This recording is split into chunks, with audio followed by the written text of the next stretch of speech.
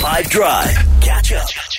Sophisticated dinner, I'll have you know, in one of the more upmarket parts of town with a gentleman by the name of Tiago Correia-Paulo, who is a Mozambican composer, music producer. He does scores. He was in the iconic 340mm, and he's a very sharp, intelligent, switched-on person. Like, if you wanted to meet somebody that could speak on behalf of their city, this is that kind of person. So one thing that was plaguing me throughout my time in Mozambique is that I couldn't make sense of it. There were all these parallels between Mozambique and South Africa. Colonialism, resistance, liberation, etc. But then there's all this other stuff like civil war that we're not used to, and this radically divided country that for some reason just has all this amazing art and culture and all kinds of stuff going on. And that's what I wanted to understand from Tiago. So I put down this really delicious chicken for a few minutes and we started talking. The 5 Drive Africa Tour. Exploring Mozambique 2023. Friday night in him all alone.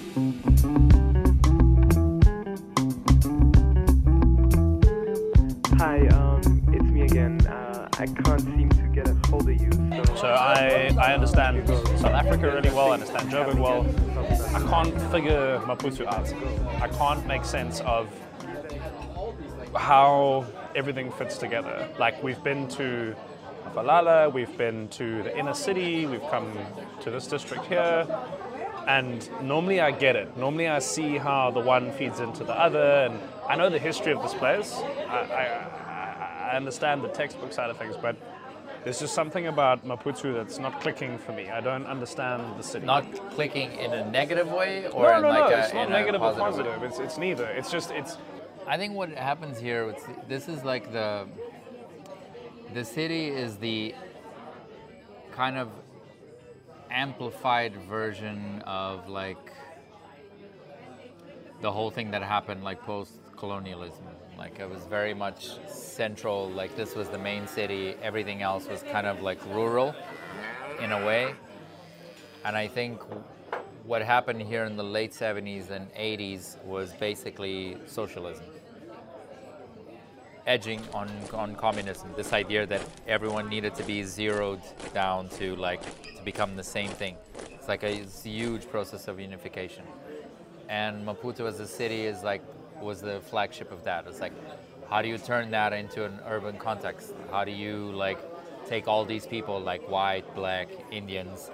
It's also like this section of Eastern Africa is very much, it's almost like an island.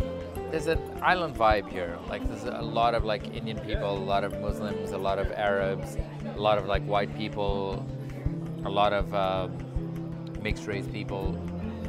So it has this kind of thing that gets people here, and what happens in Maputo is that people stay. Like, a lot of people stay, and that's what happened to a lot of white people after independence. They lived in a nice, amazing. They really connected to Mozambique, and they stopped identifying themselves as Portuguese. They were seen as Mozambican. Like, I'm third generation Mozambican, because my grandparents came here, my parents grew up here, felt Mozambican. It's their identity. They felt, even though it was possibly not the same reality as most people now. It's we're super privileged. Like, I grew up in privilege.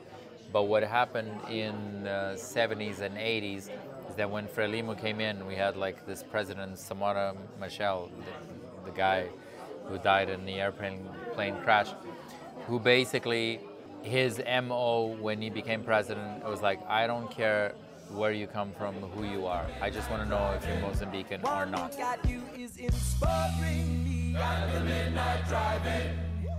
You leave me smiling, you know you do.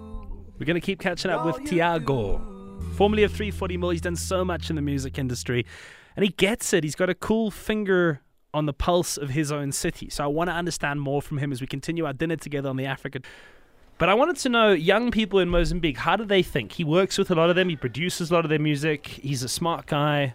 What does he think? What does the next generation of Mozambique, according to one man anyway, look like? Because in South Africa now, we have one of the world's most famously documented liberation stories, and it's both the stuff of legend and also the stuff of contemporary day South Africa. But a lot of young South Africans are disillusioned and also slightly less kind of a chest-beating sense of wanting to attach themselves to an idea of history.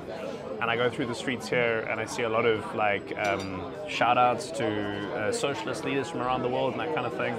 And I get that historically. It makes a lot of sense. But what I'm trying to put my finger on is like the young people in Maputo. Do they feel connected to its sense of history? Yeah, but it's a new history. It's been rewritten. Also, I think when Samora died in the late 80s, there was a huge shift because he was kind of holding on to a certain.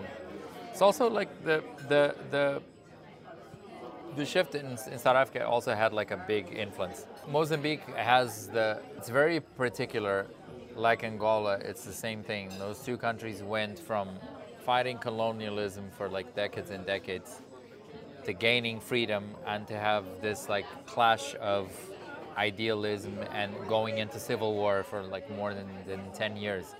So that created, when the civil war was finished, it was almost like people just wanted to move along with their lives. So obviously colonialism ends mid-70s.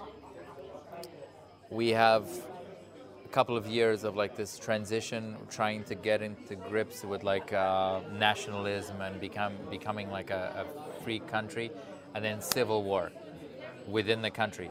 Country closes itself, and we went through 10 years of really intense. Maputo became this bubble where there were attacks coming in all the way.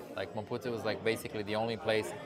There were a couple of documented attacks, but it was kind of intact from the whole thing, because this was where the president was, Frelimo was, so they created this barrier.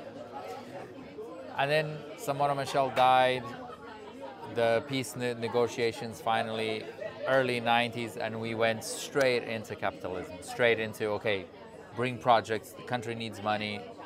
And I think within that, most people that were born in the 90s have zero recollection of what it was to, the template, the initials of the country. They went straight into Mozambique in the 90s. So everyone who was born in the 90s and 2000s has a completely different idea of the template, the things that were set up. Playing shows overseas, which to us is, that's the way of making it, right? Which is kind of weird in a way.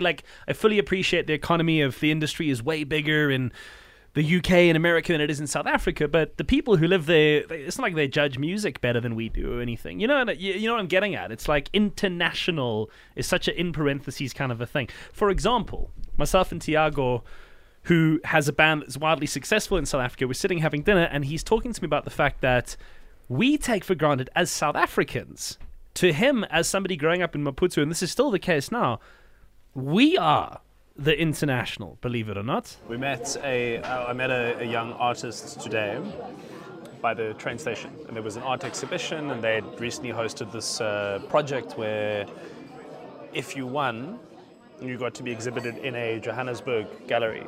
And I asked her the question, I said is it a her? What's her name? I don't know, I can't remember her name. No. But she was a curator at this gallery. So I said to her, I was is Joburg some sort of a mecca, some sort of place you want to be? And she was yeah, 100%. To us, Joburg is. And I'm from South Africa. You lived in South Africa for a long time. I love South Africa to death, but I don't consider it the pinnacle of. I don't see it in relation to somebody else wanting it to be the pinnacle. Because you live in kryptonite. It's you live in it. You don't see Joburg's like New York. Joburg's like this city that has this energy, this intensity that you really feel it. It's coming from a place like Maputo, from like places like Swaziland, like smaller cities. Joburg is super intense. It has that intensity of a huge city. It's like, for someone who's ambitious, Joburg's like a super addictive place. It's like it's so close. Like Joburg's like a 7-hour drive, a 45-minute flight. But it maybe not so much now, but compared to what Maputo was in like the mid-90s, I went to Joburg in 96. This is like kind of like a village. We're getting like some capital now from like the mid to like from like 2005, 2010, like things started like going like a bit more macro here. But like in the mid 90s, like I remember going to Joburg and being like, what is this? It's huge, like there's this like intensity, and you think, okay, here's it's like here's New York, here's our New York, here's our LA, here's our like big city. I'll give you the 340 mil example. Like we did a couple of shows here. We used to come here and play. But 340 mil only became something, a thing here, once they knew that we had made it. Like I say it, once they knew that we were like doing all these things, then everyone in Maputo, it was funny like to come back here and be people like, oh, I had no idea you guys were Mozambican. And we're like, yeah. And we always felt the need to keep the identity in Joburg. Because also that was in Joburg, that was our kryptonite. That was part of our identity, in that whole massiveness of Joburg is the fact that we were the international kids. We were like the guys who were bringing something else, like a different vibe. And that gave us the edge, gave us the little bit of edge that we needed in Joburg. Catch up from some of the best moments from the 5 Drive team by going to 5FM's catch-up page on the 5FM app or 5FM.co.za.